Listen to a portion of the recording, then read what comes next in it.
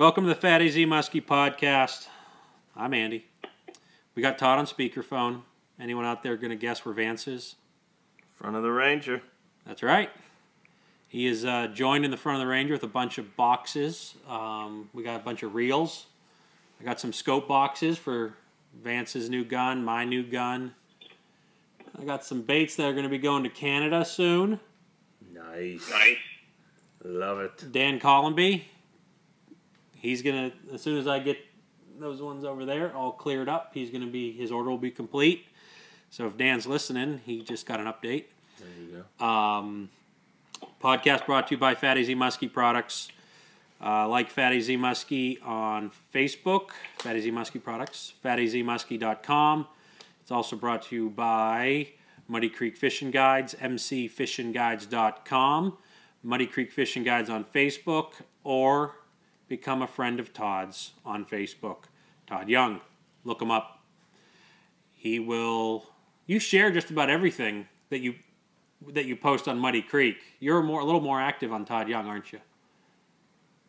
Yeah, I haven't been doing a lot right now. I mean, it's the off season. I have not been doing all that much, but I try to put it on there, and I just shared over Todd Young, Muddy Creek, share the same stuff.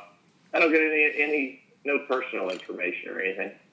You know, just business stuff, fishing stuff. That's what I like to get into. Yeah, it's kind of funny. It's like the off season, and I haven't really posted anything in over a month. But this is the time. It's winternet. It's starting to get nasty out, and we really should be a little more current on the information. But I can tell you this: Instagram is current. Heck yeah, because I run it. That's right. Not some slather like me. Vance is all over that stuff. That's right. Promotion. Are you asking us for a promotion? Oh, no. Well, we're going to promote Vance here shortly. Yeah. One Mitch a week. One Mitch a week? Yeah. When you wear your Mitch out, you'll come get a new one. It could happen in a week. It could. It could. I got a quick fishing report. I wish... Now, what day was it? December 26th, day after Christmas. I wish I would have taken my boat out. It didn't happen. What was the conditions? Main body of water, not good. Where I wanted to fish, a 6 out of 10. Was it raining? No, it was before the rain. Yeah. Because that was Saturday. Yeah. And so anyways, I had a brief couple-hour window that I could sneak in. And I had a bunch of baits to paint, but I also wanted to go fishing real quick, a quick bank yank. And we got some squirrels again. Our low budget podcast. We pick up a lot of sounds, that's all. We do. The mics are sensitive. Yes. So I get to my spot, and when I'm getting there, I can kind of see down the road. I'm like, I always say, please no cars, please no cars, please no cars. And I round this little corner, and I get there, and I'm like, all right, no one's parked in the normal spot. But I'm like, crap, who's that casting? And I look, and I'm like, it's a girl. I'm like, what? I pull over, and there's like a little car parked on the other side, of the area there. And I get out, and I'm like, who could this be? So anyways, I hop out, a full camo bib. It wasn't like it was 80 degrees out and they were, sunbathing and stuff. But so you're approaching this girl in no, I haven't even got out of the car. Stealthy yet. Clothes. Well, she was in camo. She was stealth. I was in a flannel that was all ripped up. And anyways, but it's not that far. It's like a 40-yard walk. Anyways, I get out of the car and I'm like, this is weird. It's just a girl fishing. And not that there's anything wrong with that. It's just... But I've never seen just a girl fishing in this spot. And then here comes around there's some trees planted. Around the trees, I'm like, I know who you are. Instantly, I know them. I don't think they recognized me because I was dressed a little bit different than whatever. But I'd say that they're very well-known muskie fishermen. They've made Muskie Hunter many times. They fished with a lot of the big names. And I'm like, oh, they're not going to recognize me. They're going to think I'm just some homeless guy with the way I'm dressed. In a bib. I wasn't in bibs. I was in my work jeans. Okay. Though. And kind of when I You're got... in your standard outfit, the work jeans and the gray sweatshirt? Yes, but they couldn't tell the gray sweatshirt because my flannel, little zip-up flannel coat, the one that's should have been burned 5 years ago. Yeah. That I actually, like, I have a set of, like, pockets for your hands, but because it's ripped so badly, I can actually stuff stuff in, like, the liner area. Oh, wow. I will lose things. I'm like, they're not in my pocket. You can re-insulate them. I could From line the pocket them. up. No, this is one of those things that, like, if I wasn't holding on to it, I would blow away in the wind. I'd never see it. It's just so tattered. And it's this one right here. Oh, yeah, I've seen that before. Yeah, definitely. This should be on a, like a Halloween hobo scarecrow thing out in your front yard for decoration. Look, I found bubble wrap in the liner. Insulation. I'm getting there. So, anyways. So, naturally, they start throwing change at you. They feel bad for you. Well, that they did after I brought out my my guitar and I started playing it. Okay, nice. I had to first put out the hat. Yeah. Always hustling. I am, so it's kind of a weird thing. I'm wearing my lacrosse boots, my work jeans. They're dirty. This beat up flannel, and I'm wearing my Costas. Yeah. My sunglasses, my $300 sunglasses. Oh my God. I have my old Carhartt beanie on. I'm walking with a Tranks and a Legend tournament. Yeah. They must think I'm a hipster. Yeah. And love it. So, anyways, I see where they're at, and they were fishing the spots that I said I would like to fish there first. But out of respect, I went as far down to where I felt comfortable. And apparently, I must either timed it correctly or they just wanted out of there because they didn't want to be mugged. Because I didn't make one cast and they were packing it up. Really? Yep. And so, anyways, they weren't packing it like to go home, but they moved as far away as they could. Mm-hmm. And I checked out the baits they were using, and I don't know if anyone, I don't know.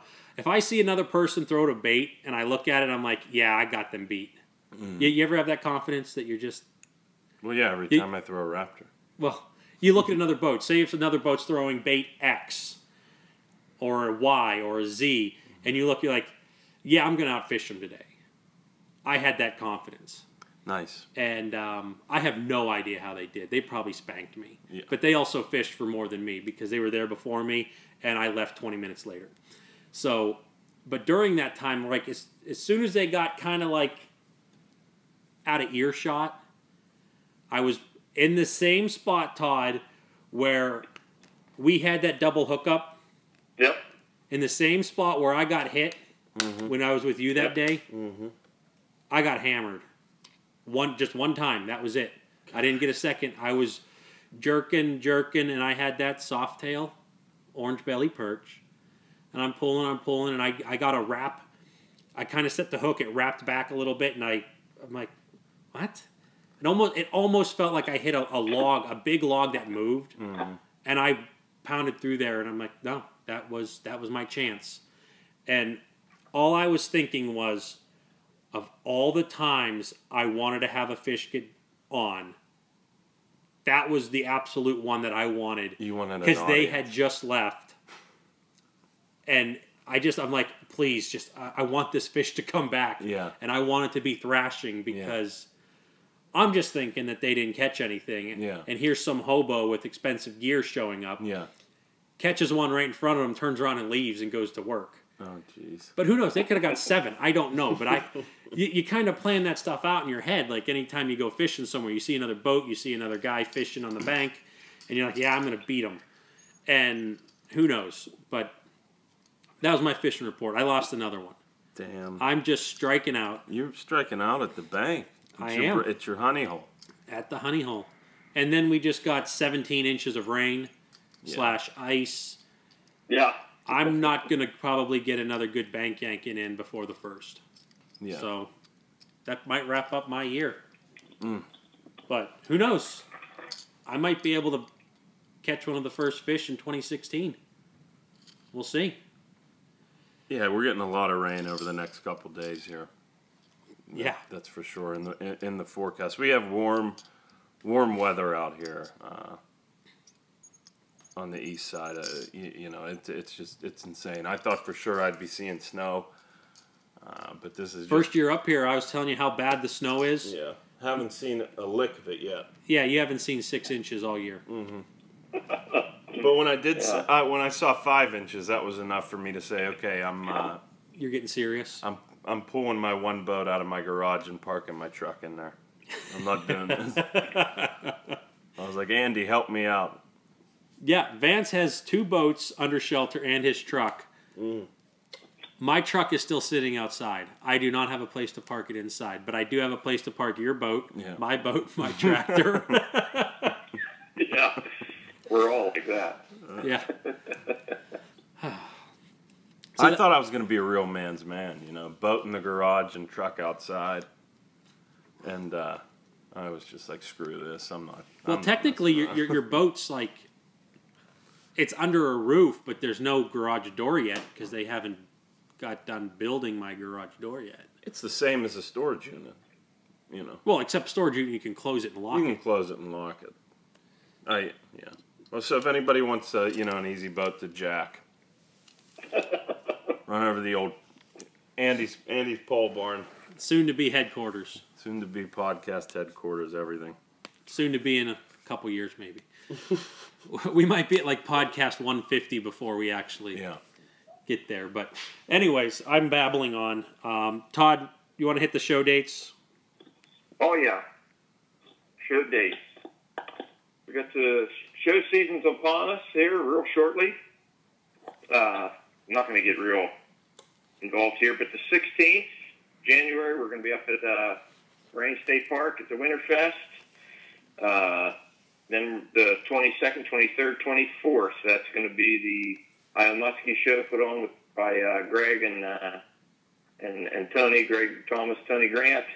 It's always a good one. 31st, that is going to be at the Butler Days Inn. That's the Muskie Road Rules. We'll be down there. We'll have some baits, doing a seminar. That's the only seminar I'm going to do this year. Don't really like doing seminars, but you do one a week anyway. Yeah. What's that? We do one a week anyway. Yeah. Well, yeah, we do these, but yeah, this is easy. Just talking. 27th, 28th of February down in Kentucky. The first show they're going to have down there, and then our big one is the Muskie Max, 5th and 6th of March. Nice. That'll be our big one. Nice. Love it. Well, we're going to do another Canadian trip podcast. We'll do that, and we're going to get into a little bit of gear review, too. Hopefully. We've been trying this for like 5 weeks now. Mm-hmm. It just hasn't come up. But we're going to listen to some of Todd's stories. Vance, I know you've been to Canada a little bit. You might have a story or two. Yeah. I've got nothing but one-liners, smart comments. Excellent. And because Canada, I've never fished there. Unless you guys want me to make up a story. Well, you can drive 20 minutes to 10 minutes to a hole and catch them right there. I got a Canadian story, but it's technically not in Canada. That makes sense. The Border Patrol thought I was going to Canada. Oh, yeah. That's a good story. That's a good story. Yeah. I might tell that one, but it might not be on this one because if we're going to try to do gear review. Well, we dabbled into Canadian stories with Todd. Yeah, we've talked Canada a couple times. I mean, I've mentioned how we started going up there. Oh gosh, my family's been going up since way before I was around, and I mean it's different. There's lots of water to explore, and I'm just talking about the water north of us here in the eastern part. I mean, you talk that whole other section up above Wisconsin, those people all go north and they go up into the Lake of the Woods area. You have giant, I mean, there's tons of water up there. It's a different world.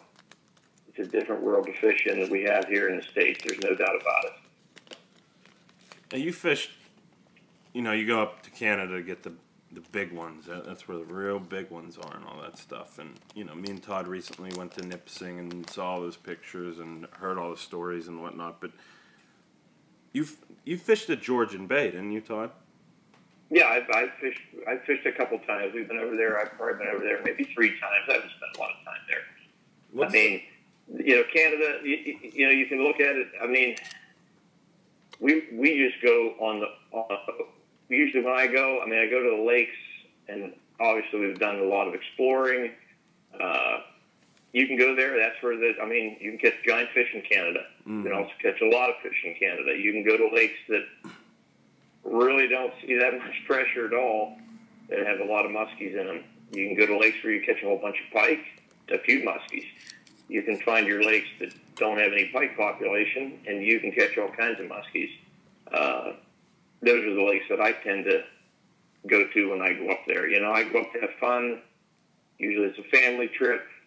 Like I said, I mean, we've started doing a lot more exploring, you know, 15, 20 years ago when I, you know, got my own truck and got my own boat. And, you know, when I went with my grandpa, it was same boat, same place, same lake. Really didn't explore all that much. We just went up there and fished. But it's just endless fishing up there. And, you know, the pressure is not what you get here in the States. A lot of fun. A lot of fun going up there for a week vacation. You know, we always took it as, that's all we did. I mean, you go up there, you get up in the morning, you fish all day, you eat, you go to sleep, you fish all day. You know, there was the one time that we did do that.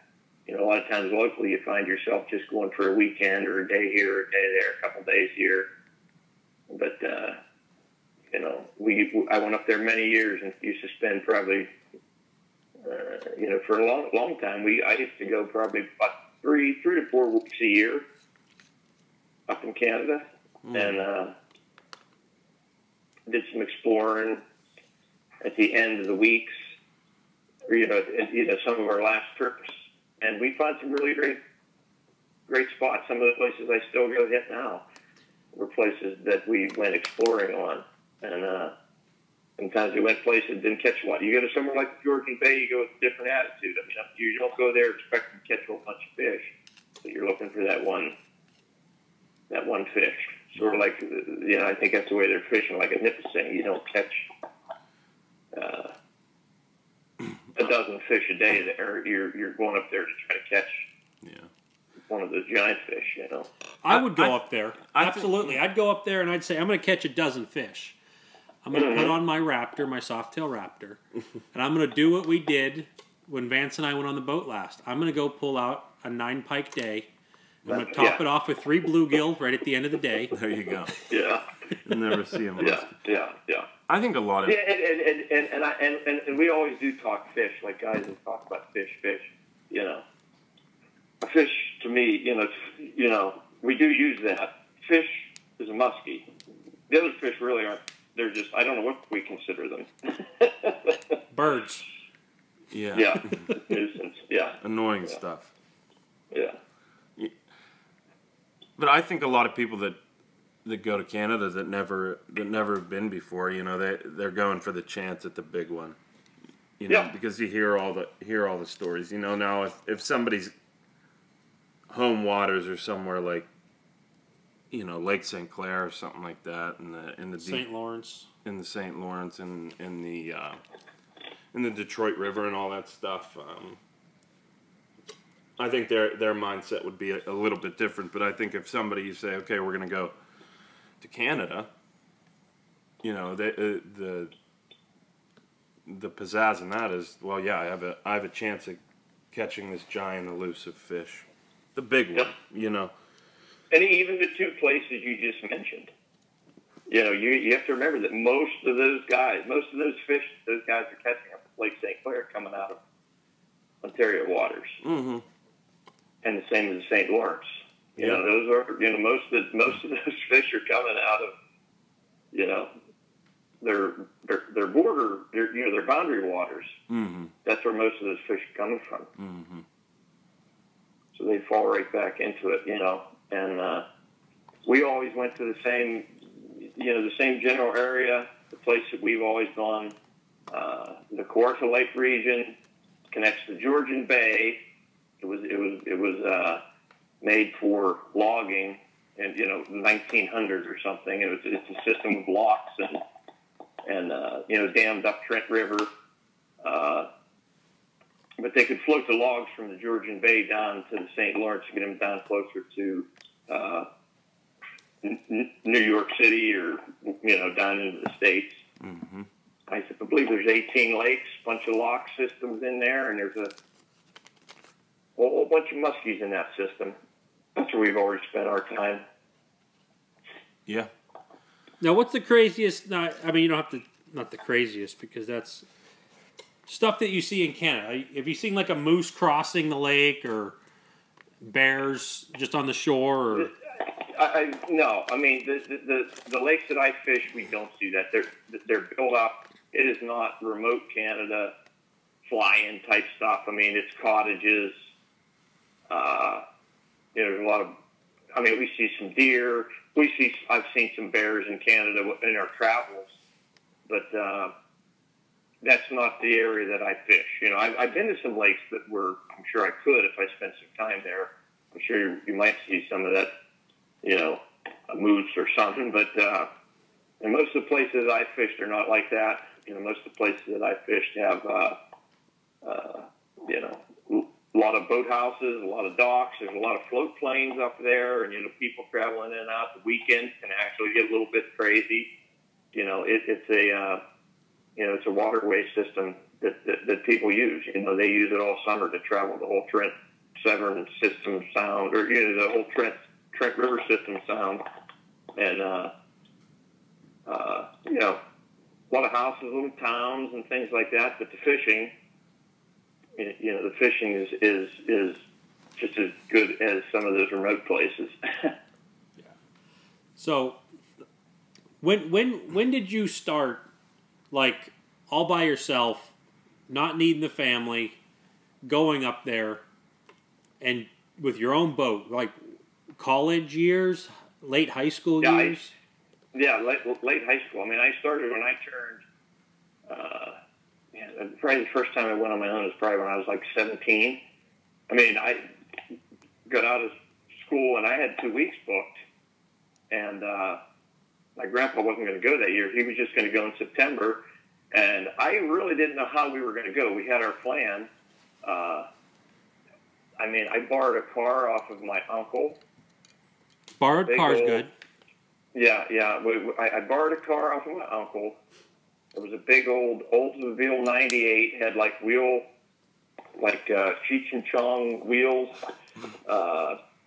That's exactly what I was imagining, and just like smoke blaring out of the window. Yeah. Fender skirts, you know. This thing was big. I mean, it was huge. That car was huge. And I took my grandpa's 10 horsepower off of his little boat because we didn't have a hitch. So we put that in there. We put the trolling motor in there. We put the battery. We put the gas tank. Loaded up all our food, and we took off for Canada. And we rented a boat when we were up there. So but you drove a boat up there. Yeah. I drove. There we go. Someone got it. Boat. I mean, we went up the 401 like whoo, you know. The thing was just swaying around. Dipping and diving. We had everything going, and we went up and spent a couple weeks with some friends, some college or some high school buddies actually. That's when I started going on my own. My grandpa took me. We went almost every year, like a week in June or July, and then we would always go up in September.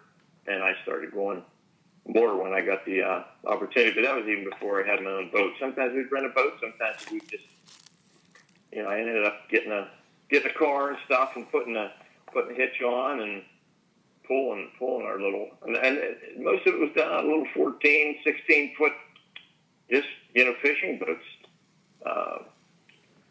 back then.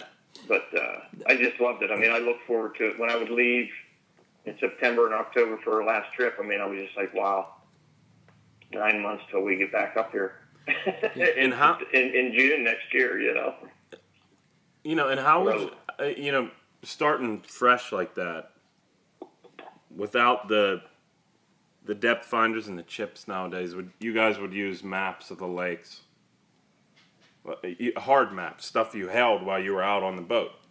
Yeah, I didn't even have any maps of that lake. I didn't even have any maps of where we're going. I was going on where we went.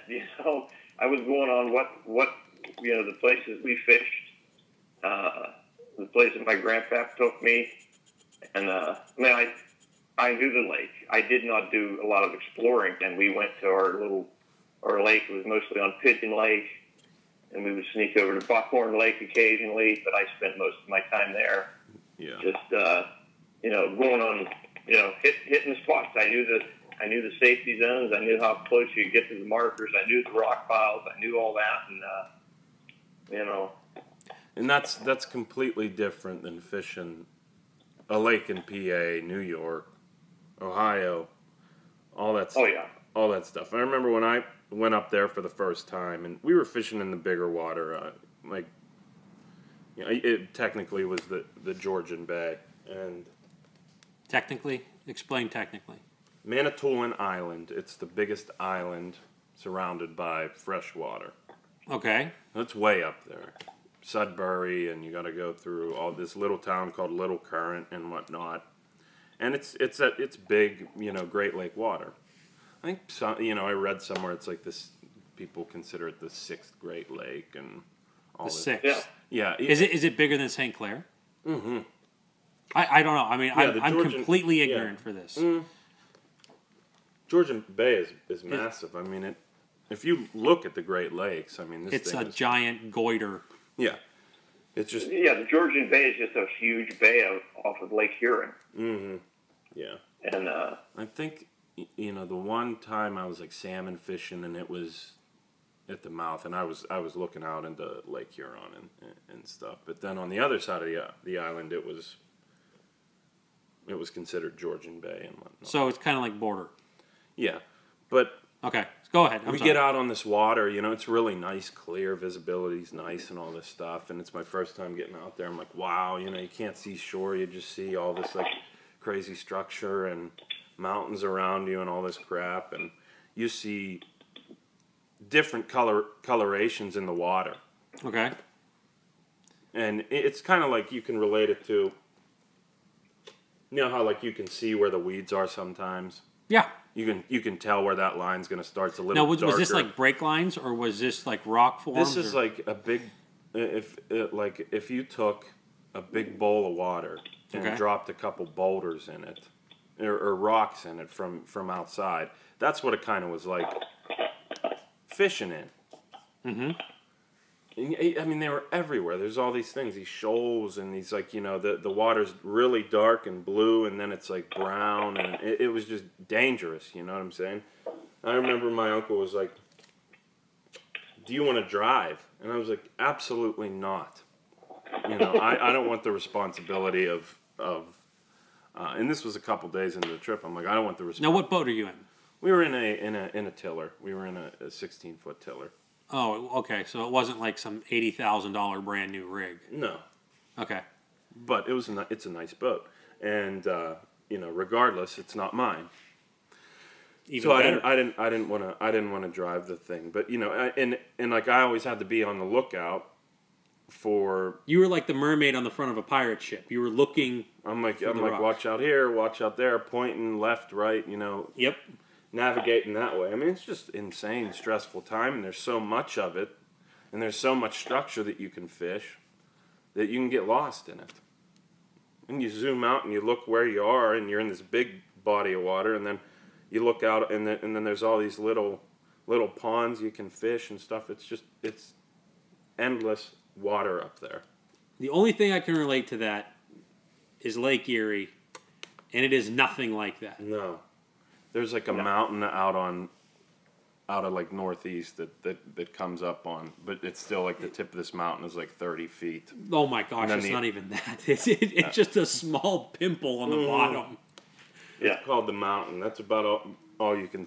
Yeah, it goes from like 60 foot of water to 80 foot of water. You know, it just it's just a landmark 3 miles out. That's about all it is. Okay, so go ahead. Yeah, I mean, just going back to that water. I mean, it was just it was like a shock for me to fish little lakes and then to go out on a giant bay where you kind of feel like you're out on the ocean in this little thing where you at any point you could be in like 150 foot of water, and then all of a sudden you turn the boat and go quarter mile and you're losing your lower unit. So everyone could probably relate to this. They're watching their depth finder and they're going along and like, oh, look at that, we're in 8 foot of water, and then it just boom. Yeah, drops. We're in 20 foot. Look how steep that is. Yeah, it's crazy. And like you could be in that, and then you would go into this deeper water, and there would be all these like hooks and stuff down there deep, and they're probably like Lakers or something like that. And your fish finder can't even catch up with the zoom. It actually tells you to hold on. Yeah. Wait a minute. So I mean, it was nuts. I completely different fish. Did you guys catch a fish? Not in the big water. No, we did not. I could tell you a quick story. We fished in this thing. It's called Bay Fin, Fine Bay, all this crazy. I mean, it's just another one of these little pigeonholes of strips of water where you basically you're in the Georgian Bay, and then you drive into this. You go into this place called Bay Fin, and it's like it's about like a 30-mile stretch that's anywhere from a mile wide to like 5 miles wide. So it like turns into its own lake almost. Okay. And it's protected by high mountains and whatnot. And you're in, like back there, like at the back of this Bay Fin, the Evinrudes had a mansion back there with this giant yacht that they used to cruise the Great Lakes. You think it had Merc cruisers in it? I don't know. I don't know. That would be kind of silly, but so we're in this giant Bay Fin area, and my uncle had caught I think 2 muskies in there before, but they were fat Canadian muskies. Mm-hmm. And this is before I got highly into it, into fishing and whatnot for muskies. So it was just crazy, and I was out there trying to have a chance. I remember we would fish there. We were up there for 8 days or whatever. We'd fished in the Bay Fin probably 2 or 3 days. If the weather was right, because sometimes you could get back in there and tuck away from all these, because it was such like a thin structure on this giant body of water. When you drove into it, you might be in 2-foot waves in there, and then out in the bay there's 10-footers and stuff like that. And they have all these crazy stories where they didn't have the technology and whatnot 20 years ago, and they would be fishing in this bay, and then they would go to come out of like the mouth of this Bay Fin into the Georgian Bay, and they had to stay overnight. Okay. In this Bay Fin, because there was 10-foot waves. I thought that'd be like some kind of like story of a witch or a Sasquatch that eats all the boats when there's an easterly wind or something. There was something like along those lines, like for them to never have it happen again, they had to do like a tobacco offering to the bay. So they had to litter. They basically took like cigar tobacco, broke it off, threw it in there, said something that they said 20, 30 years ago, because they were going up when they were kids. Don't do this again. Have some drugs on me. And we would, and we always packed like a tent and some overnight stuff just in case it did happen. But I guess with this tobacco offering, it cures all. Yes. Mm-hmm.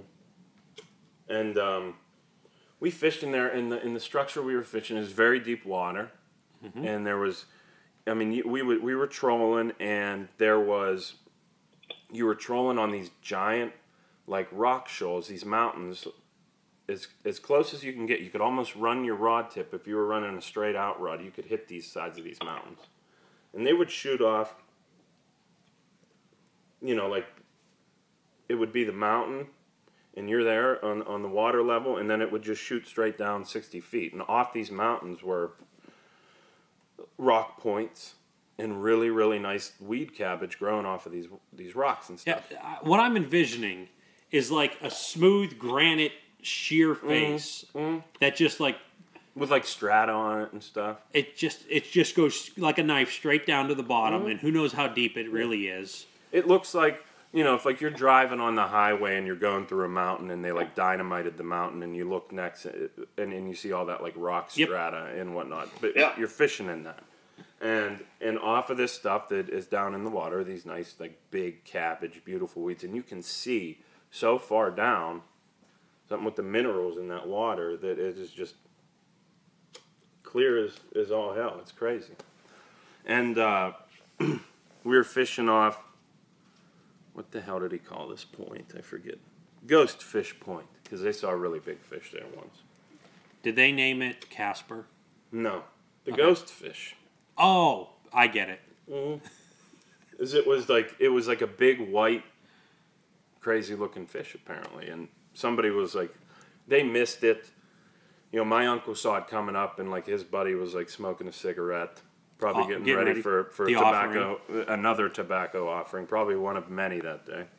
And he like the fish came up and took a swipe at his bait, and like he was like flicking his cigarette, and he missed the fish. I was getting ready for the trip, and I was actually using a giant, the Sloppy Senior. Super? The Super Senior. Okay. And I was trying to pull fish off of this deep, weedy, slaty rock. And all of a sudden it happens. Okay. And I'm over top of this. I'm over top of what I'm doing because it's late in the cast, and I'm bringing it into the boat, and I'm vertical on this boat. Practically jigging. Yeah, practically jigging. And I see this fish come up, and it's the biggest fish I've ever seen. It's huge. It's wide.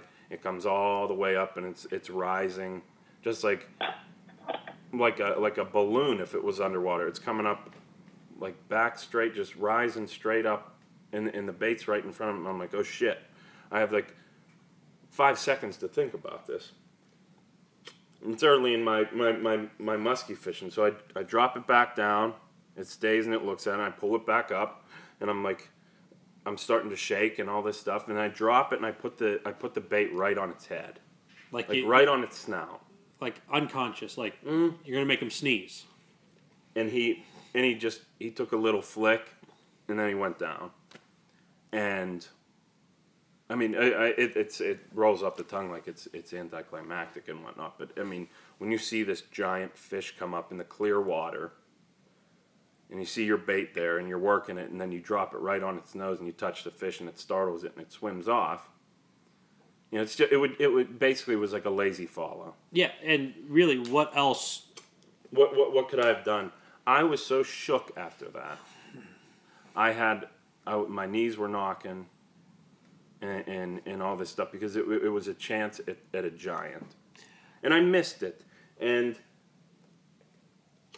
it was still a neat experience because when it brought me to my knees, I couldn't cast for like 20 minutes after that. We took a break, and I was just like, man, I can't believe that happened. What if I would have caught this fish? That is insane. And you roll through all the scenarios, and you don't stop talking about the fish. And that's one of those mystical Canadian muskie stories. Oh my God, I saw a giant, and I put it right on its nose, and the thing swam off, and I never saw the fish again. But we kept casting for it and whatnot, and it stopped me from fishing. I had so much adrenaline going through me, and I was so early in my muskie fishing that it was the greatest thing. It like made the trip. And then like a couple casts later, I was early in my muskie fishing career, I didn't have many leaders. And did you have a Kmart leader? Okay. Mm-mm. I was just reusing the same leader, and I was constantly like opening up the snap and whatnot. I wore the snap out, and the thing split. Okay. And I lost that. You lost at Super Senior. I lost the Super Senior. That thing sunk 60, 80 feet to the floor. I never saw it again. Well, you do know what happened to it. It was like, damn it! It was a walleye color too. I really liked that one.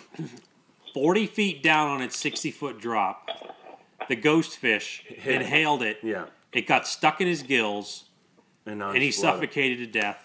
And then you donated fish meat instead of a tobacco offering. I know, to the natives. Somebody came up and ate it. Probably a seagull. There was other crazy stuff up there that I saw.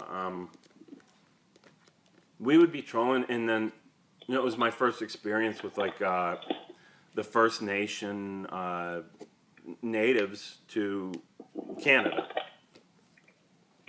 I don't know much about them, but they have specific rules, and it seemed like for the general, all the information I was gathering from everybody was they kind of have like a we do whatever the hell we want Okay. kind of stuff, and they. Now, was this like their territory? Like they're like a little. I don't know much about. I know there's people in the Midwest that know all about. I know the reserves. And I don't want to butcher anything or anything, but it basically, to try to put it frank, is that they don't have many rules. They keep whatever they want, however many they want, however the way they want to catch them. Whether it's putting out 100-foot net, and then for a day, and then coming back and picking up the net the next day. Then they got a bunch of fish in it, and they go and have a fish fry, and they're catching anything from a bluegill to a sturgeon, and they're eating it. And we saw these nets up there, and then we saw them collecting them the one day, and we saw big fish being pulled out of these nets, and they were shaped like a muskie. They might have been a big pike, and it might have been a muskie, and they were keeping these things, and I got to see that up there, and that was all on the big water on this Georgian Bay, and they, like I said, they said they had no rules, and there was a guy that we were staying with up there. He worked for the Manitoulin Streams, and he had a lot of streams throughout Manitoulin Island that they protect, and they try to get people not to poach on and whatnot, and they say they have like walleye runs there and salmon runs there and all that stuff.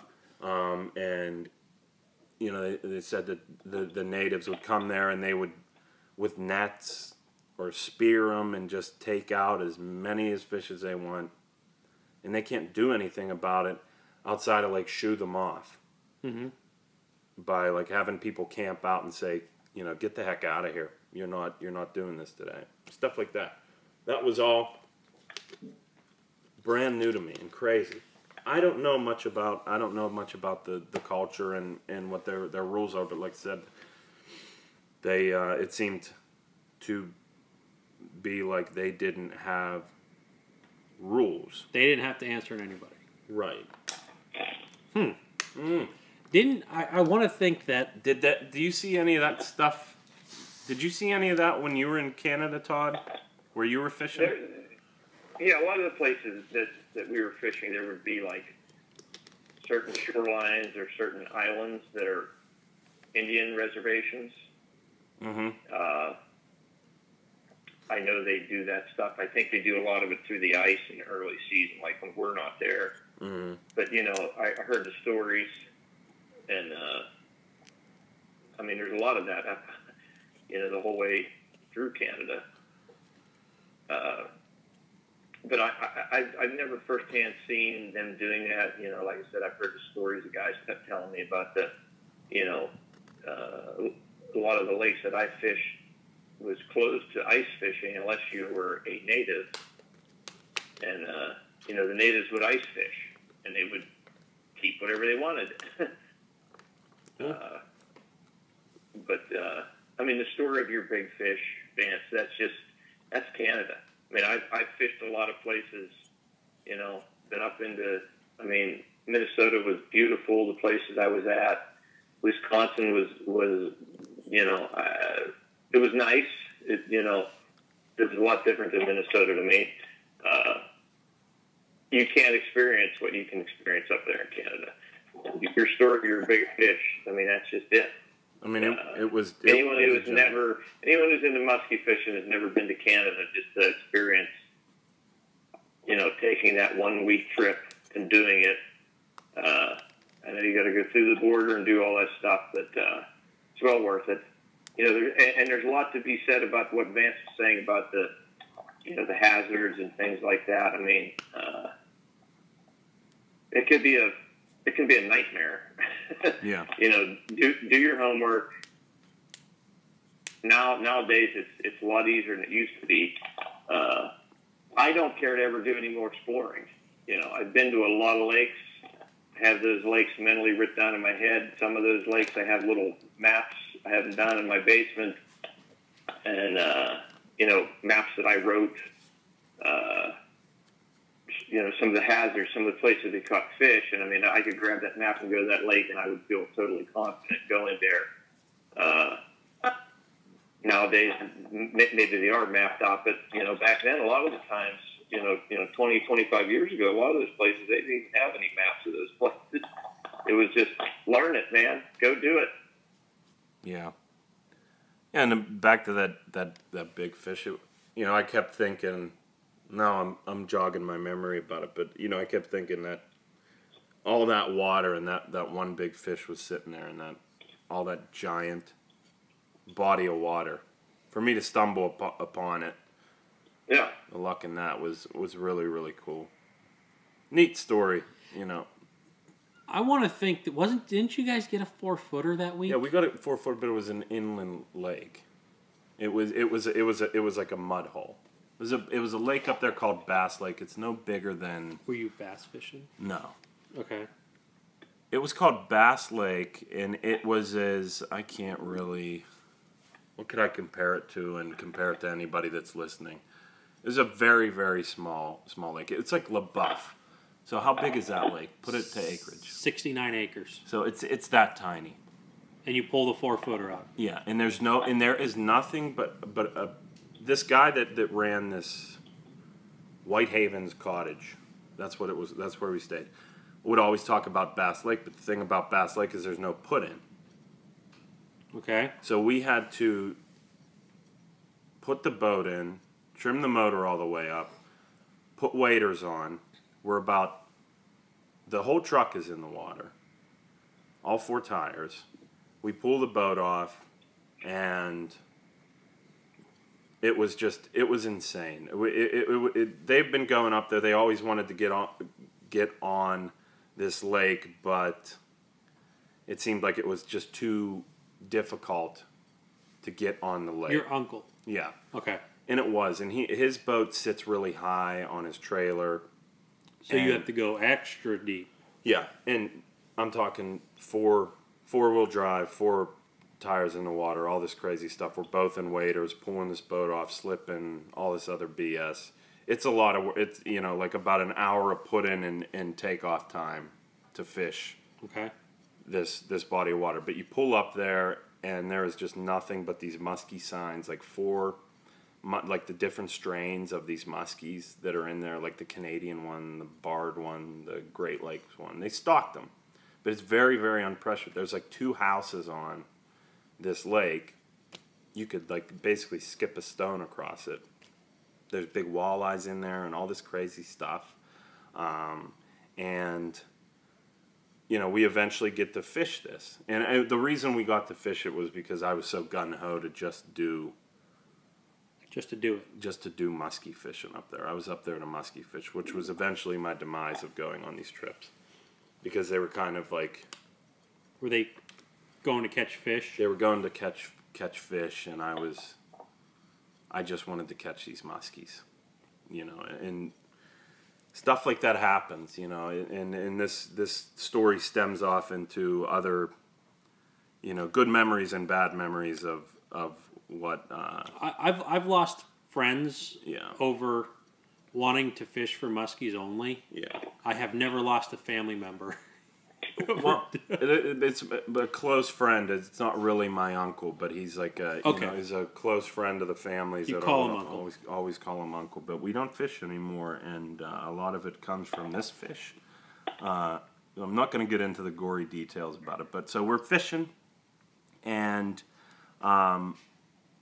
we're trolling, and we're casting, and we're doing all this stuff, and we catch 2 fish. And they're not that big and whatnot, but 2 days later we go out and we do the same thing. And You did the whole hour put in. Yeah. And we eventually stumble across a big one. And I was jerk trolling. We were coming in from trolling. And I had a different lure out. It wasn't the right lure. It was a different lure from what everybody uses. And I'm like, you know, I want to do these lures and all this stuff. So we're pulling into, somebody has to go to the bathroom. We're pulling in over this weed flat, and we're basically in the keel of the boat is in rocks, and I'm pulling, and he's just coasting in because we don't know this lake at all. Coasting in, trying to get to shore to go to the bathroom, which is this whole ordeal. We get the waders out and all this stuff. The trolling rod is still out, and I'm chucking off into the deeper water, which is like about maybe like 4 foot. We probably drove right over this fish multiple times, and he hits the jerkbait.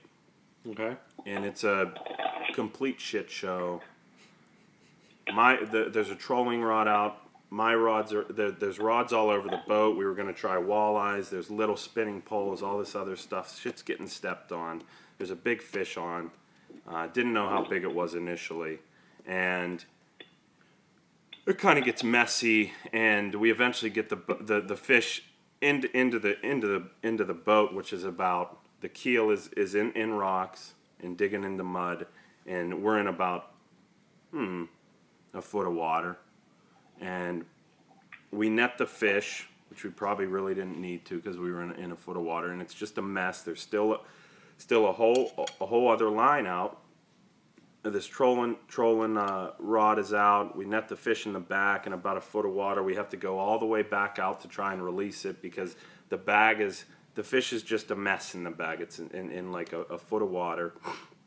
So then we have to keep the bag in there. I could feel the fish hitting off the rock bottom. That's how shallow it is, and that's how it was a bigger fish. Yeah. It was 48.5. And so then we have to get the boat back out into the deeper water to try to work on this fish. Well, this is the longest release of my life. And the fish ends up dying. Oh, it did? Yeah. And it dies for reasons that I don't really want to get into. But it was an ugly scene on the boat with the fish in the catch. And crazy stuff happened. Now, was it errors from user, or was it just? It was just a cluster F to begin with. It was a cluster F, and it eventually things got heated on the boat because of this. Something got broken in trying to fight for this fish. I shouldn't have been casting. All this stuff started happening. There was a little bit of aggression and whatnot that happened during this release, and we were a little bit pissed off that this fish was dying. So that kind of attitudes start changing when that happens. Like, well, what the fuck was this even Oh, sorry. I don't want to. This isn't. It's not a. It's the. No, I mean we're shifting into R-rated stuff here, but R-rated podcast. But the fish ends up dying, and we kind of going back to visiting last podcast. Yeah, the fish ends up dying, and we saw it dead the next day when we were going. No, did it like halfway swim off, and then you're like, yeah, I mean it swam off. Okay. And we drive by this lake, which is en route to this other lake called Pike Lake. we're driving, and you basically drive along this Bass Lake because, like I said, there's no put-ins. It's just like road, cinder road, and then it starts the bank, and then you find an opening in the tree brush and you put in there. But so we see the fish float the next day, and but like I said, it was an ugly release. There was a lot of testosterone and tempers flaring at that moment, and it was a beautiful fish, and it was a cool fish, and it was a cool experience to catch it that way, and the bad outweighs the good in the fishing story, and like I said, that stems from me not going up there anymore. Okay. But so that fish died, and the release stuff. It was an interesting release. We tried to, everything that, once we were able to work on the fish, we tried to, revive it, but it was just they're delicate, and it was a rough experience, and it's a rough one to kill kill a big fish like that. Yep. But yeah, it's there's definitely a lot of muskies in that little mud hole, and yeah, I mean that's the thing right there about going up into Ontario. There are countless bodies of water like that. If you take a little bit of time and just do a little bit of exploring, learn a couple of those bodies of water. When you go up there, some of them they just flat out don't see anybody fishing. Mm-hmm. They just don't get pressure. Yeah. We used to do the same thing and go explore some little places. I mean, hit a lake one time. It was just a little gravel. They had some gravel piled up, and we launched. I can't remember whose boat I was in. It was whether it was my boat or my buddy's. I think it was in my Sylvan. Got it off the trailer. A couple little cottages on the lake. You go out there, and I mean, it was probably a 2,000-acre lake, small, but no map, no anything. We just took our time. We explored it by trolling, obviously. You just go out and put some lines out and go real slow so you don't hit anything. And, the one lake I'm thinking of in particular, I mean, that first day we were there, we boated 13 fish. Never had been there. Only been back one other time. But I have a little map of that lake downstairs, like we talked about earlier there. And there's countless bodies of water like that up there. Yeah, little mud holes, and they're like the muskies in there were definitely different looking than the ones like out in the pictures you see in the Georgian Bay and whatnot, like big head, skinny bodies, stuff like that. Yes, and there's a lot of places like that up there. I mean, there's a lot of those little lakes you go to. They don't have that forage of shad and tulipy and whiting or whatever herring and stuff like that. A lot of the places I fish, the fish are not real big as far as weight wise. They like to go acrobatic. I mean, they're just lakes that are fed with, they're feeding on perch and bluegill and things like that. They don't carry a lot of weight. They get old, they get big, they get long, and they are fun. And there's lots of places like that. Mm-hmm. Mm-hmm. Nice. Well, that's pretty much the extent of my Canada experience. Maybe on a future podcast, we're going to dive a little bit deeper into that release of that fish. Yeah, I'm serious. I mean, I can probably come up with debacle stories. Mm-hmm. And but we're approaching an hour. Todd. Yeah. Do you have a fishing story? Like we kind of wrapped up the first Canadian trip one. Okay, I got all kinds of them. Now, okay, so we'll start with, I got one. We'll talk about someone like my dad. And this gets back into a lot of the stuff we talk about, just the difference of fishing now and fishing back in the day, even up in Canada. I mean, these guys used to go to Canada to fish the week. You know, you'd catch a fish, get a couple hits, get your name on the board that we talked about, the muskie board. That was a big deal. Well, I have pictures. I sent you guys a picture not too long ago of my grandpa holding a fish when I was about 1 year old and about a month. You were in a diaper. I was in a diaper standing there looking at the muskie, and I sent it to Andy. I found it when we were going through stuff here at the house, and I said, this is probably the first muskie I ever saw. So it was from 1970. My grandpa's holding the fish. We're unsure. I wasn't obviously with him, but you know, he's holding a buddy eyes, and he's got a fillet knife in one hand and the fish in the other. I mean, they kept the fish. It looks like a mid-30 maybe. It's not that big. But, you know, my dad's standing there. My dad started going up to Canada. It was bigger than you. It was bigger than me. Yes, it was bigger than me at the time. My dad started going up there with my grandpa, the grandpa they started going with was my mom's dad. So they started going up when they were dating. And so, you know, he was doing it a long time ago. And there was a lot of years, you know, we'll put it this way, he had never caught a 50-inch fish. So it would have been about 90, probably about 1998, 99. I mean, not all that long ago. But so I'm fishing with my dad and my buddy Phil, who has passed away. The three of us are in a boat, and this was a lake that Dale and I had gone to the year before. Dale Wiley, yeah. We went and, you know, we did a little trip there and, you know, one of our little exploring trips. And, you know, we'll put it this way, we were very excited to get back there the following year. So this happened, Dale and I's exploring trip happened in October. And, you know, I went till June, and I could not wait to get back on this body of water because I know what we caught and I know what we saw. So anyhow, Dad, Phil, and I are out one of our first days on the lake.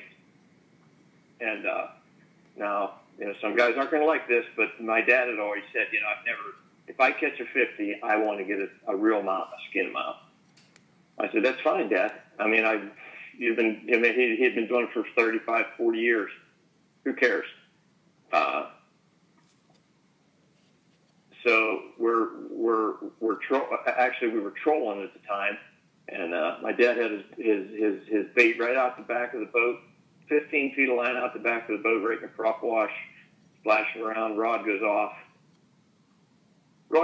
just screaming line, and he ended up he's fighting the fish, and while he's doing it, you know, it comes up by the boat. A lot of times, I mean, we used to go up there and hardly ever net a fish. I mean, I would just reach down, unhook them, or reach down and grab them with a boga grip, get them unhooked, and just release them. So I'm standing there with a boga, and I catch a glimpse of the fish. It comes up, and it comes up, you know, side view of the fish. And I turn around and I put the boat on the floor, and I reach up and I grab the net. My buddy Phil, who's in the boat, like watching all this, and he's like, "I can't believe, you know, what's going on? Why are you going to grab that net?" I said to Phil, don't say anything. Dad's fish is way over 50. You know, don't get him excited. Don't say anything. And Phil's like, "Oh man, you got to be shitting me." I said, "No, I'm telling you, I saw the fish." Now, you know, granted, my dad had been doing it a long time, but I took it way beyond what my dad ever did. You know, I already caught some big fish and stuff. So anyhow, you know, I'm talking to my dad. I'm talking it down. I'm like, "Yeah, just keep fighting, Dad. That's a nice one." He said, "Well, you got the net." I said, "Yeah, I think we ought to net that one, Dad, you know."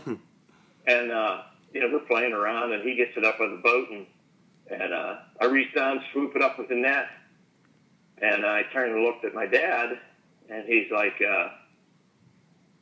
"Man, you know, that's pretty big." I said, "Well, Dad, you told me never to ask."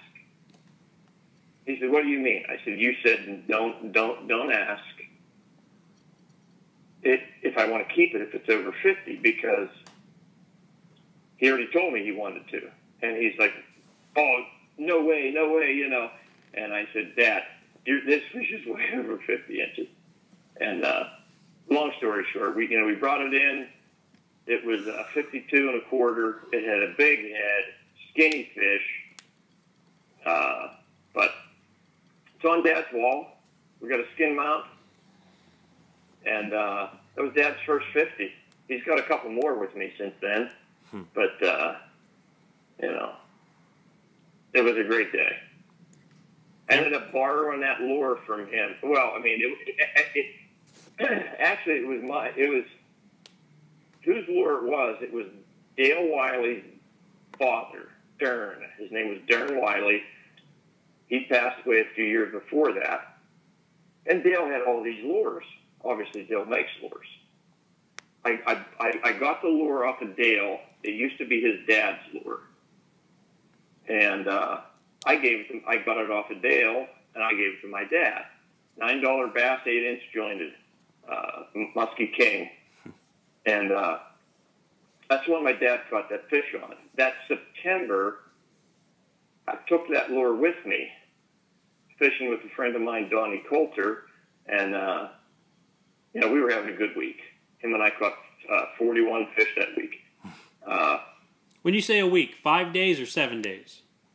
7 days. Okay. Usually you fish about 6. You know, you have a day. You know, the first day you don't fish that much. We don't always fish that long on Friday, but it was on like Tuesday of the week, and we went out. The wind had changed. It was a crappy day.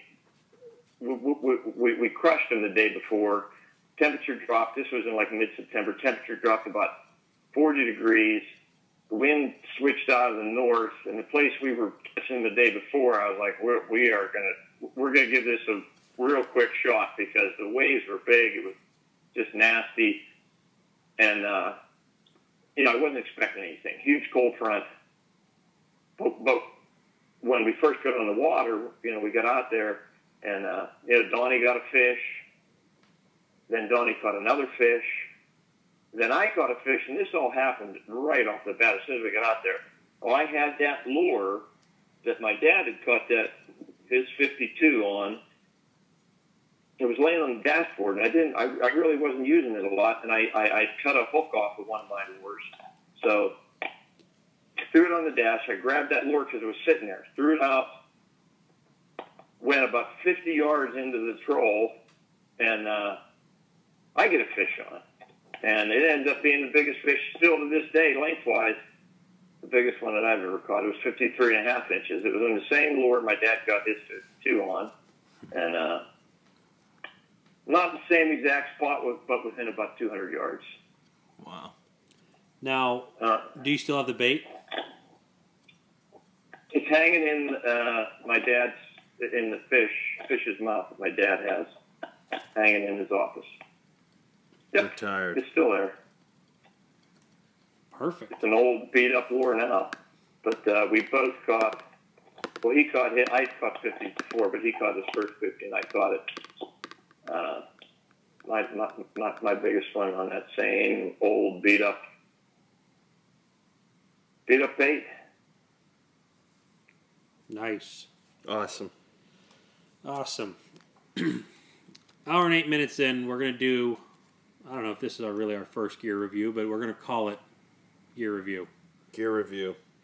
We are not sponsored. We are not paid. We are not told to do any advertising. We are just going to talk about stuff that we've owned, what we thought about it, weeks, points, strong points. We kind of did that with the fishing reels when I had that Lexa HD, which I still have over there. But we are going to talk about trolling motors. Not necessarily limited to bow mount trolling motors, but primarily that's what most people use. But we do have a little bit of transom mount trolling motors we can talk about. Again, we're not paid. We're not anything. We're just going to be honest with what we think, our experiences. So, all right, trolling motors. Todd, you probably had the first trolling motor out of all of us. Tell us about it. I remember when we used to row around and cast. And at the Shakespeare, I think Shakespeare came up with the first one. It was a little triangle-shaped thing.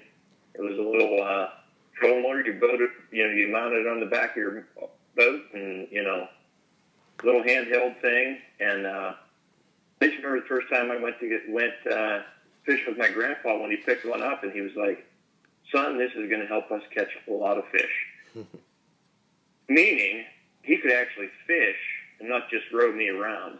Because when I was like that, they let me fish mostly. And everybody would take turns rowing the boat. But yeah, it was just a little. I couldn't even tell you how fast it would go or anything, but we started there. It made you talk about a big difference, stuff that people don't even think about now. When you're trying to work a shoreline or work a weed edge, or just, maneuver your boat to stay on the weed edge. And that's one thing people just don't, some people still don't understand that. There's a reason that I'm on my trolling motor all the time, trying to stay in that sweet spot, stay in those pockets of weeds rather than drifting in. I've gone with many guys before that, have fished with me, and they're like, "Man, I was up there where we were fishing. It's just all weeds in there." They don't realize that what I'm doing, what you're doing, but the small maneuvers, and being able to do it without a paddle, that made a huge difference. I wish we still had that thing. Mm-hmm. It would be neat to look at, Yeah. But it was just a little triangle-shaped Shakespeare thing. It was in the 70s sometime, and you could probably find one on Craigslist. I think those come up, and it's always hilarious to me when I see someone with a trolling motor like that, and they're like $110. I'm like, that thing probably didn't cost $110 new. Yeah. It just had like a toggle switch. You flipped. That's all I remember about it. It just had like up and down, on, off. It had a little handle you turned, and that's the first time that I ever saw one. The first time, they may have been around, but we weren't always up at the times either. But that was a big ordeal to put that battery in the boat and a little bit extra weight. And, but man, did it make a difference? So that was a game changer. It was a game changer. Getting a trolling motor, yeah. It definitely was a game changer. Okay. So how would you rate that trolling motor? Say if you're on the market and you had one on Craigslist, would you give it an A+ rating?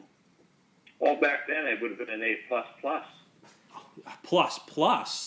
Oh yeah. It just made a big difference. I couldn't even tell you how it ran. I don't think I ever even got to run it. My grandpa ran it. A++. I don't even know if they had Minn Kotas back then, but I know the next one we took the jump to was a Minn Kota. So you used the Shakespeare for how long? Man, that once again, man, I just don't know how long that thing was on there. I remember it being around for a long time, but when I was borrowing that stuff and going to Canada, 84, 85, when I was in high school, college, stuff like that, the Shakespeare wasn't around. We had a Minn Kota. It even had a little telescoping handle you could pull out. It was getting pretty high tech at that point. It sounds like it. Mm-hmm. You could pull the handle and it would come out 12 inches instead of 6. And that helps. That helps when you're battling the big waves. Yeah. Yeah. So then we went to, and then we got into some foot controls. I'll bet you my grandpa never, I can guarantee he never ran a foot control trolling motor. Why would you want to leave from the dexterity of a hand to control the boat to a foot? I don't understand that. Yeah, I'll guarantee he never ran one. Guaranteed that he never got to run one of those. Those are hard. Those are hard to get used to. Playing around with your foot, as opposed to turning it with your shoulder and your arm and controlling the speed with your, basically gripping the throttle. And pretending it's a dirt bike Yeah. and just absolutely. twist Yeah. and shout. And Yeah. Bring it, crank it up, slow it down. Yeah. okay, so then you went. Your next major trolling motor was a Minn Kota Minn bow Kota mount. of some type, and that would have been on my Bass. Yeah, that would have been on the Bass tracker I had. And then the Sylvan, another. I couldn't tell you which one, which brand or was or anything. But making the switch to my newer boat, it was a Maxim. Your Lund, your current The boat. one, yeah. I know the name brand. The other ones, I always use the cable drives. The Maxim was a cable drive. Had that on there until last year, actually. Last year, I made the switch to the Motor Glide XI5 with the remote. Unbelievable change for me, especially now that I'm guiding. Handheld little remote thing, foot pedal if I want to use it. And that thing is something else. Being on your boat and it's is. fast and It's pretty Definitely quiet. is. it's quiet. Yeah, I mean, right now, I guess to kind of play catch up real quick, Vance, you had a power drive Yeah, to begin with on, my 16-foot tiller. okay, and then now you have you went from what was that, a 55-pound thrust? Mm-hmm. Vance was like Todd. He took small steps in getting to where he's at now. He went from a 55-pound thrust power drive to a 112-pound thrust Tarova. In a very short period of time. I went from 0 to that to now. where I'm You at went now. from what would be considered a good all-around light-duty boat mover to essentially the Cummins diesel of Yeah. trolling motors. Yeah.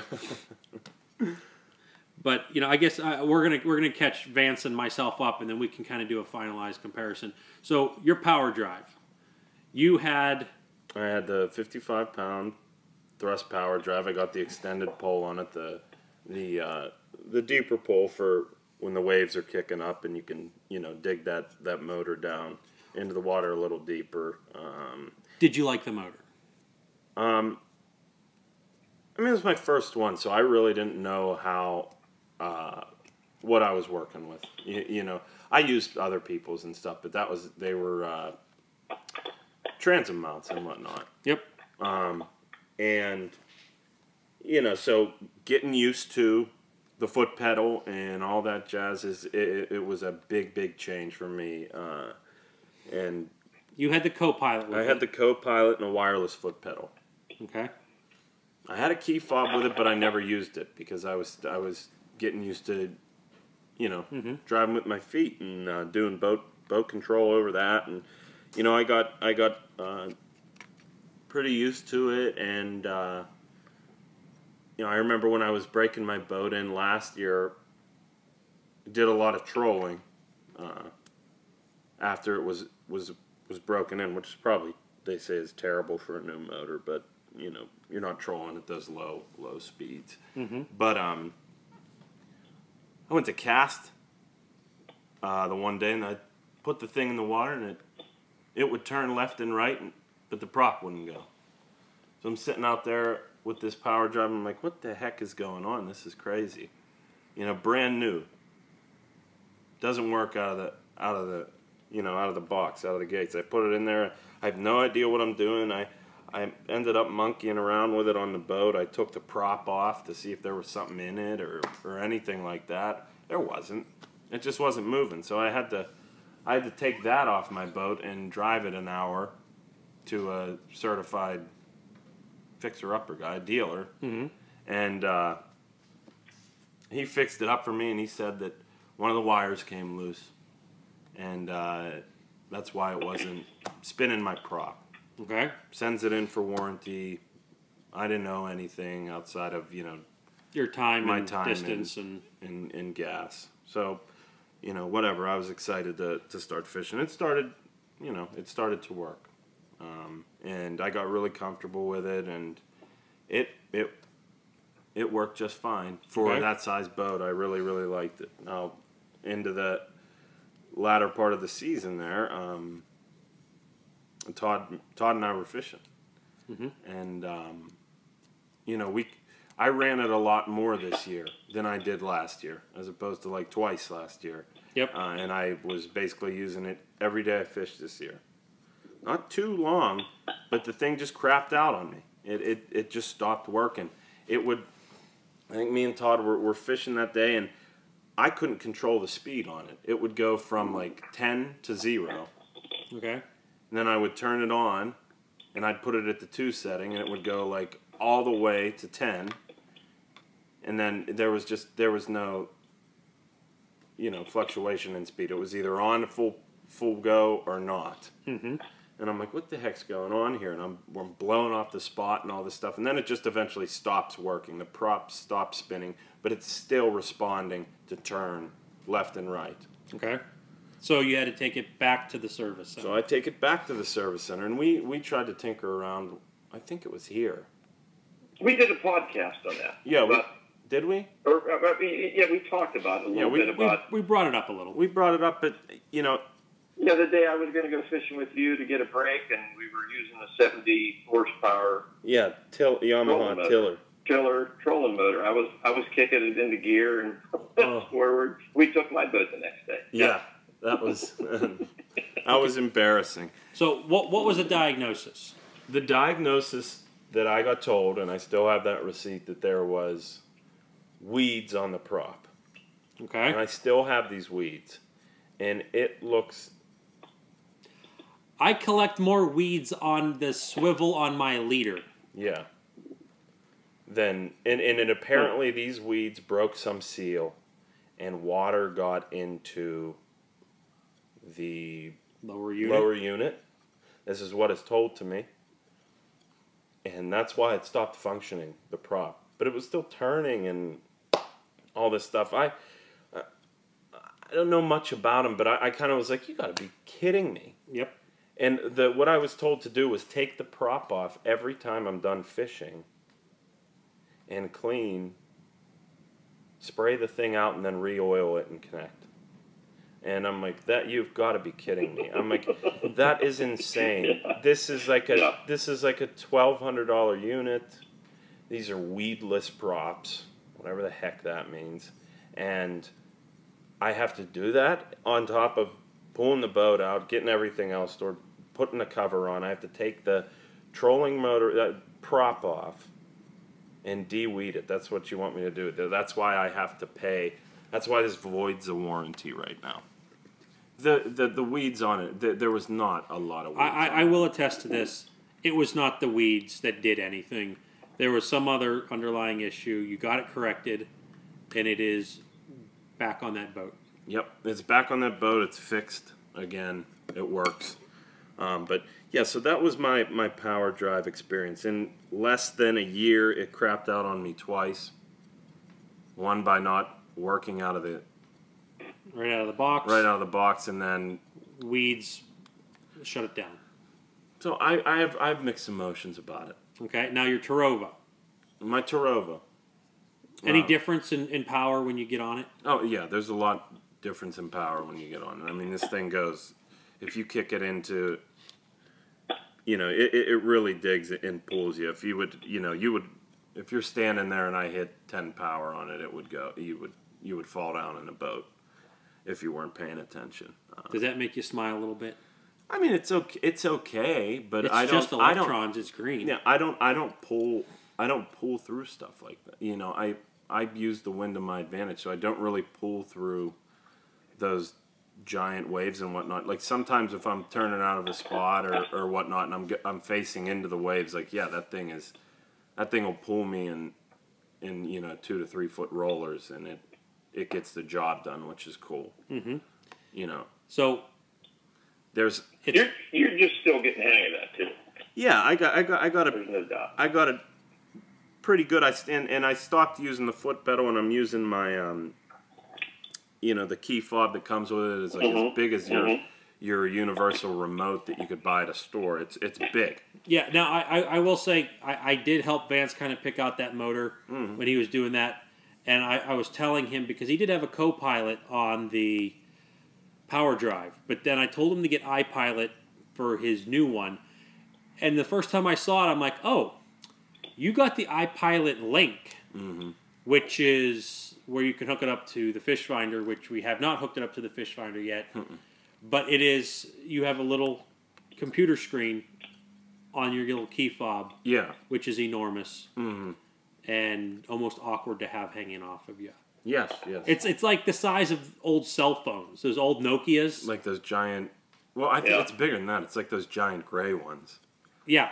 That flip open and stuff like that. It's substantially large. But you can keep it out of the way, hook it on your belt loop and whatnot, which a lot of people do. And you got to switch it every half hour so your back doesn't strain. Right. Yeah. It weighs you down, but I mean, there's a lot of cool functions on it that I got used to. I also heard it was like a Class 4 flotation device if it's on you. Oh yeah, absolutely. You don't need to. It's like a survival suit. But yeah, there's a lot of cool functions on it. Have you used them? I've used how to control the prop and stuff from your hand is so cool. How you can do jump around and do a ton of stuff just right at your fingertips there. I've just controlling the prop, the speeds, the adjustments you can make. You can switch into like autopilot and constant and all that stuff. There's a cool function on it that I've never experienced before. It's the anchor button.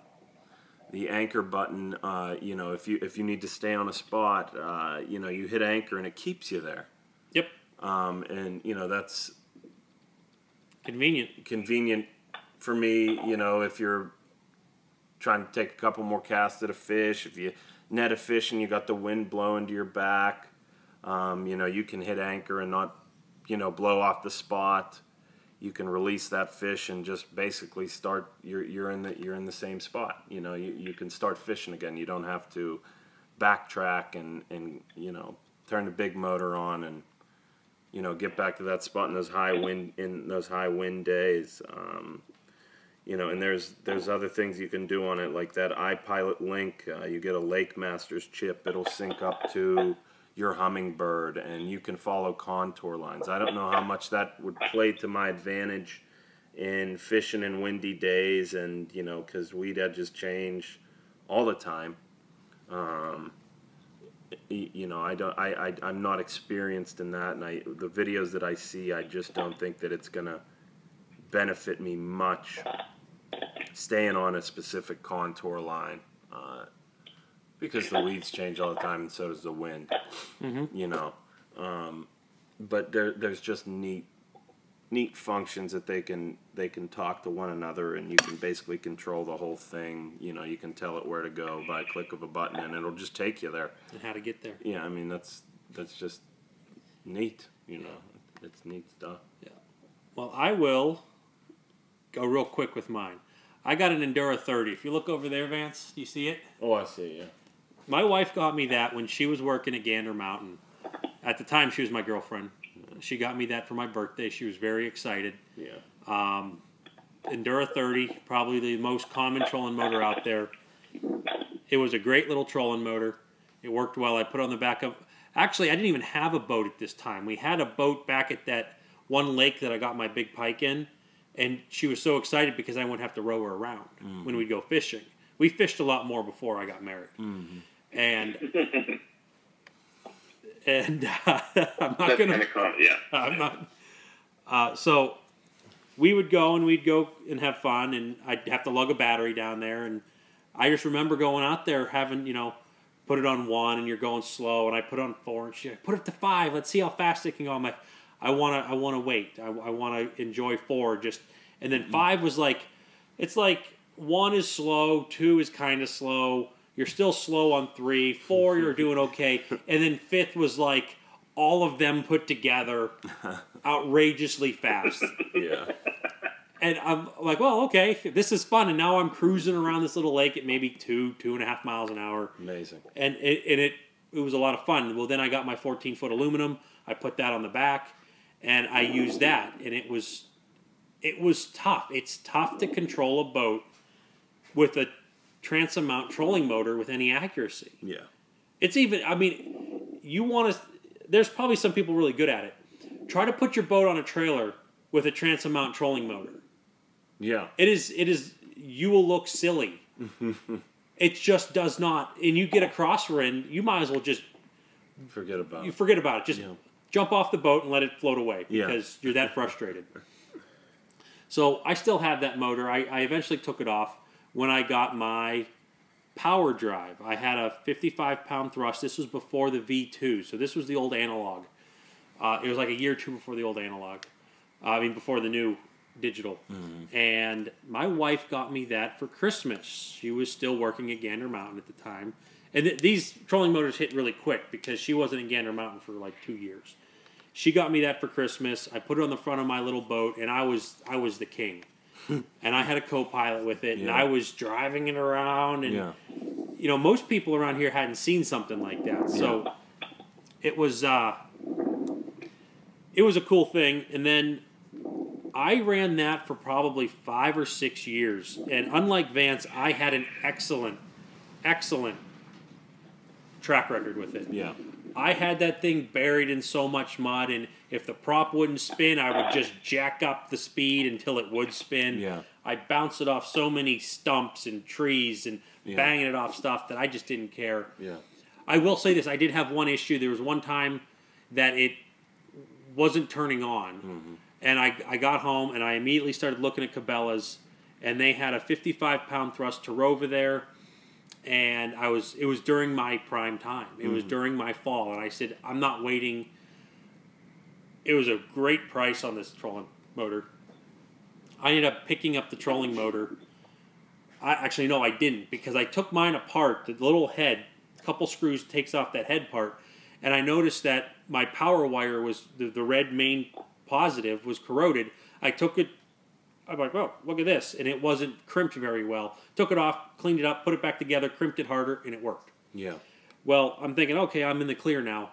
Well, that Christmas, my wife got me that Terrova for Christmas. Yeah. And then I picked up the iPilot, and it has changed the way I fish. Mm-hmm. That lasted the rest of that boat. I got my Ranger. I had it on the front of the Ranger. It was adequate on the Ranger. It did all right. But last year I said I need more power because that's the kind of guy I am. So I got the 80-pound thrust. And I love it. So I took my iPilot off the 55-pound thrust, put it on the 80. I did have an issue with it syncing up with the 80, taking off my iPilot over to the other one. I called Minn Kota. They got me straightened out. Mm-hmm. The tech guy, he was very knowledgeable. He told me what to do. I was taking it apart on the phone with him. He was telling me to move this plug over to this plug because there's 2 jacks in case you wanted to hook up another thing to it. Yeah. It got me straightened out. But it was a very stressful fishing trip the first time out because I was in really high wind and I had gotten very lazy because I saved this because Todd went from, the hand control. Why would you go to a foot control? You're more, coordinated with your hand. Well, I went from hand to foot back to my hand, and now I just use satellites and digital technology to control my boat. I try not to touch the motor at all. You went through more trolling motors in a 10-year span? Less than that, probably. Well, I don't know. I'm starting to lose track of years, but yeah. But you've had more than I've dealt with since like 1974 when my grandpa got that Shakespeare. Yeah, well, I'm not a big change guy. If no one's figured that out by now, if it works, I just keep with it. And it works. Well, the big change for me was that when you open up your Christmas gift and there's a Terrova there and you have a power drive, well, what the heck? Yeah. And then I got a new Might as well boat. put it on. Yeah. And the thing was like the 55 was adequate. But the way my Ranger's set up is that I always had 3 batteries back there. There was a storage for 3 batteries, and I just hooked up the batteries in parallel. Mm-hmm. I might have got that mixed up. I have to look at it. To run the 12 volt, because I got the 24 volt wiring. So anyways, I ran the 12 volt, and when the wind would kick up, it was like I had to have that thing pedal to the metal the whole time. Mm-hmm. Any other time it did adequate. Mm-hmm. But I know that I'm like, well, I got 2 batteries. I got the juice there. Mm-hmm. So I switched out. I went to the 80, and it does well. It moves the boat quick. It's powered nicely for this boat. It's maybe a touch too strong, but you don't have an in-betweener. You have the 55, the 80, and the 112. That's what you got in the Tarovas. Mm-hmm. And so I picked up that Tarova, and I like it. Yeah, it's nice. A great outfit for this boat. It does nice. I don't have any complaints with it. You still run it over stumps. We talked about it when Todd caught that muskie. Yeah. I smashed it off of a tree. Yeah. And it wasn't the prop, it was the head. Like so hard that, when I'd be fishing and I'd hear that, I'd turn around and be like, what the hell was that? Yeah. Oh my God. And Yeah, he's that's like, my "What?" fish, that's my muskie Nothing. call. I was like, well, you just ran yours into a 100-year-old tree stump, and I went It's through it's petrified wood. It's essentially rock right yeah, now. it's rock. And I went through a couple weeds, and Your lower mine's unit broken. failed. Yeah. Yeah, they are not. I mean, that situation you had, Vance, was something was going on there. Yeah, they're not. It's not a delicate. yeah. You don't have to worry about them. I mean, I always buy a spare prop for whichever one I have in case you break the prop. Mm-hmm. Broke a prop one time, a trolling motor lake, and we broke it when we were taking the tarp off the boat. Yeah. And we were running around trying to find a prop because it was a trolling motor lake, so I had to have the trolling motor, and that's when I started getting that wasn't my boat, that was a friend of mine's boat. But and we cracked the prop, and you'll find out that if you do crack one of those, They don't run well. it's not going to work. Yeah. Yeah. It does a whole lot of vibrating. But I guess my review so far, I've had 4 Minn Kotas, minimal problems. I like them. Mm-hmm. There was a time that when I was in Todd's boat when he had his new motor guide, I told Todd this. I almost sold my 80-pound thrust Tarova to get one of his. And it's like they're silent. It's crazy. It's they're so silent and so. They are different. I mean, yeah, there's different. I got to fish with. I had Minn Kotas all along, other than that first one 10 years ago that my grandpa had. But I got to fish with Andy with his. I got to fish with Vance with his a little bit, and there's no doubt. It's like I can hear when I'm in the back of the boat and Vance is running his trolling motor. I can tell when it's on. Yeah, you can hear it I in can't like the hear two. mine. Yeah. If there's something, to me, for me doing the guiding, there's a lot of times when it makes a little beep beep. It makes a little beep noise when I turn it on. There's a lot of times I'm peeking around to see whether that thing's on or not because I cannot hear it running. Yeah. And it steers much faster. I would say much faster. It does. It steers quicker than the Tarovas, and the Tarovas still pretty fast compared to a power drive. I've been up on the bow of Todd's London. That thing, he'll make an adjustment. That thing turns on a dime, and I think I've said it on this podcast. Like that thing, I'm like, does that thing have like a problem with me? It's staring at me all of a sudden. I'm like, it just like turns its head. Like, what did you say? Like, what? I'm like, You talking to me? Leave me alone, man. R2D2 looking at you. Yeah. Yeah. It's a sleek setup. It's cool. Yeah, it's they both have their strengths. They both have their weaknesses. I'm probably not going to make the change to the motor guide. Yeah. Because like Todd just made fun of me. I've had more trolling motors in the last 10 years. You never know. Yeah, you never know. And I don't fish that much. So really, I got the motor I wanted because your motor hadn't even come out yet. No. So I got it pre XI5. I made a big step there. That was I bought the motor. It was only out for a short time. A short time when I bought it. I mean, that's a big step for me. They're in stores and whatnot now. They're awesome. They're really, really cool units. You used yours a lot. I think I remember telling you you're going to cast more since you don't have to be up there like a Flamingo running the cable drives. Yeah. Not that there's anything wrong with the cable drives, but I can see where the bass guys, like my buddy Eric, he's like, I can't go to those electric steers. He goes, I'm in and out of stumps, in and out of docks. I need that to steer now. Mm-hmm. And you're not going to have that with electric. You're not. But if you're working long weed edges, and the other thing, like I'm going to bring up this iPilot real quick because I don't want to get too far away from it. There's been days that I'm like, I like this drift. It's not really a drift because I will force my will upon any wind and fish the way I want to fish. Yeah. And I will mark out a trail, record it, and I should do this on some of my lakes. I can do the whole lake with one trail. Mm-hmm. And I don't know why I don't do it more often. But I record a trail, and I will just tell it, go to start, turn, and it goes, follows the thing. And you have your whole fishing day right there. And if I'm like, this thing isn't pulling me quick, this 30-mile-an-hour wind, well, screw you. Go to 10. Yeah. I am going to go this route. Yeah.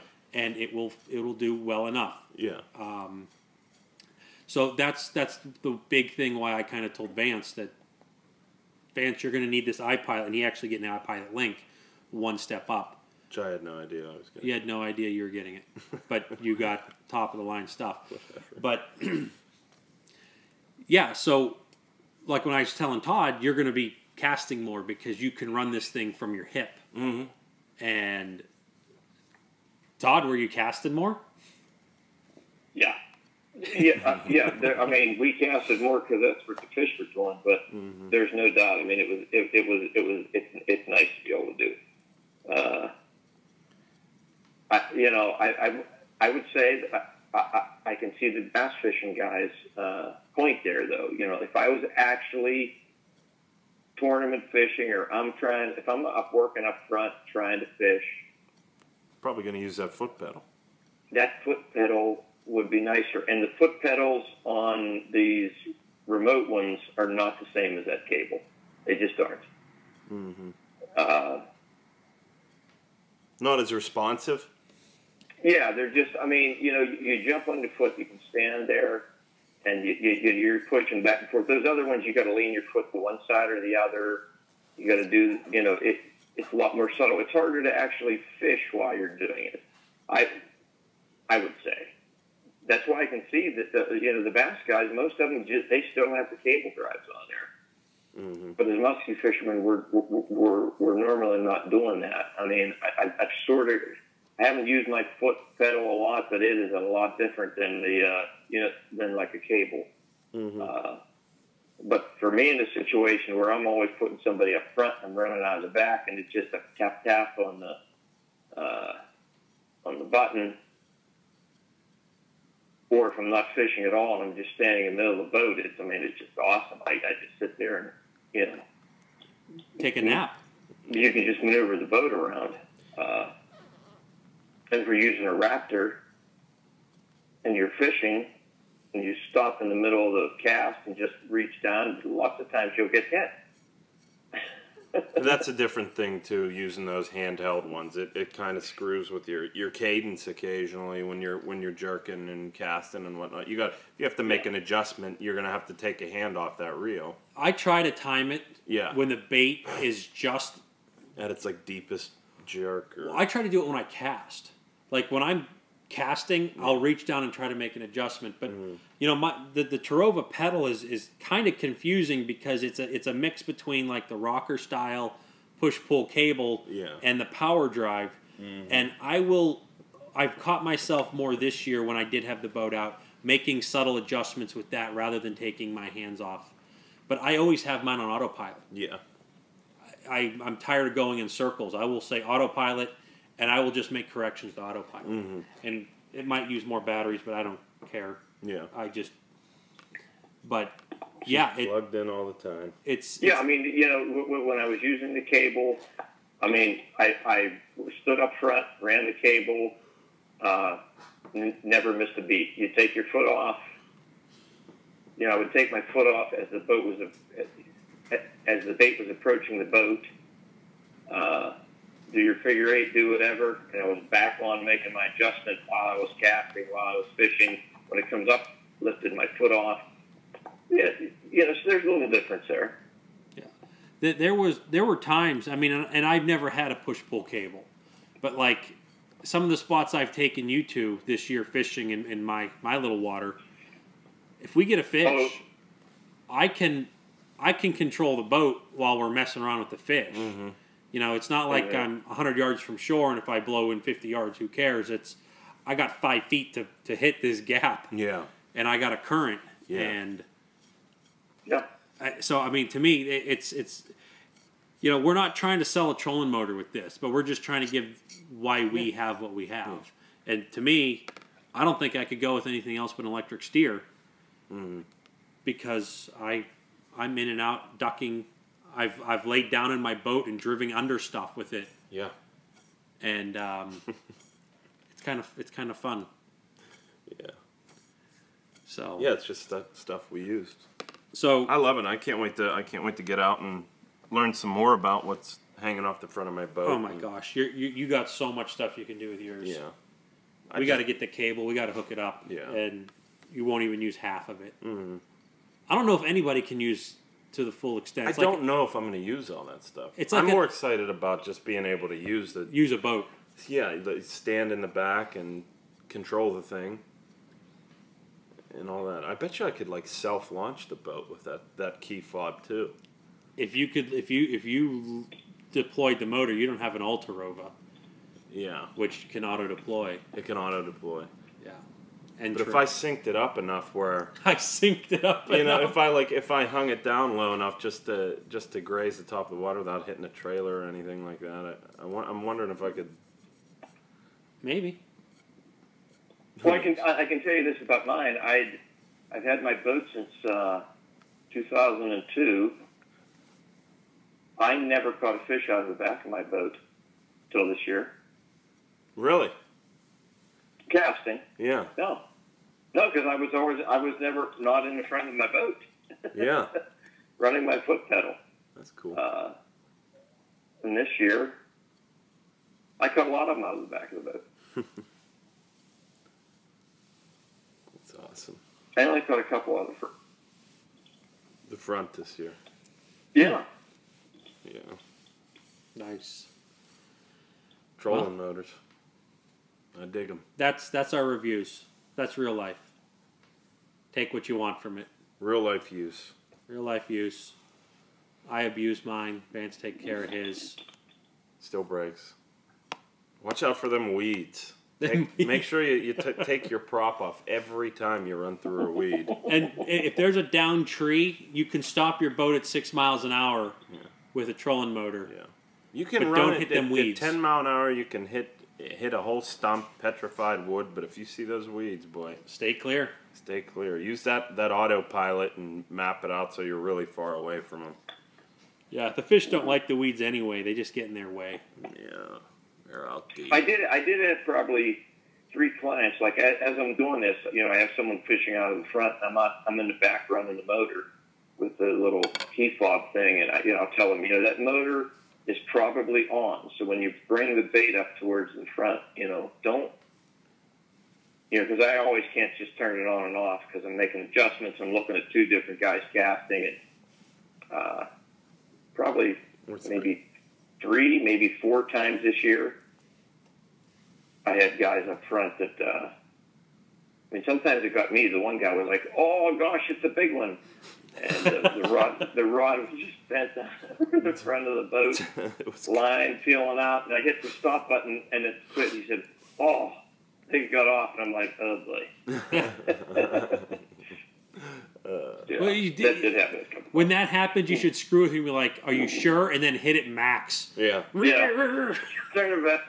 No, He'd probably let go of the rod, and your rod goes in the this. Yeah, you're They're out. telling Vance to take his prop off every time. I don't even know if I ever had the prop off my last one. It was on there for 11 years. Yeah. I I had to take my prop off a couple times this year because that motor was on and people didn't realize it. They let it drift into the motor and yeah, it will spin some line off. Yeah, that little guy spins fast. Yeah. Especially when someone's pretending it's a fish for 5 seconds. Yeah. Nice. Love Well, it. hour and 50 minutes. We're going to wrap this one up. Yeah. All right. Fatty Z Muskie products on Facebook, fattyzmuskie.com, mcfishingguides.com, Muddy Creek Fishing Guides on Facebook. Like it, love it, share it. And friend Todd Young, you can see the fish catching machine, talk to him himself. I can just talk to you about gear stuff that I don't use. And Vance, he's going to be catching fish with clients next year, hopefully. No. He's going to be part of MC Fishing Guides, hopefully. So, You outed me. That you can't do that. how am I outing you? Aren't you supposed to be taking clients? Okay, he's going to fail his test. You and outed me. I didn't know that was a secret. It's a big deal when you out somebody. What you did ever I see do? that Office episode with I probably have, but I've Michael seen all Scott of them. and Oscar? Oh, jeez, that one. God. Okay, everyone, Vance gets like a month off paid. All We'll right. get into all that later. You got plenty of time. People will forget. Yeah, good stuff. Good stuff. All right. Thanks for listening, and maybe good luck ice fishing here soon. Later.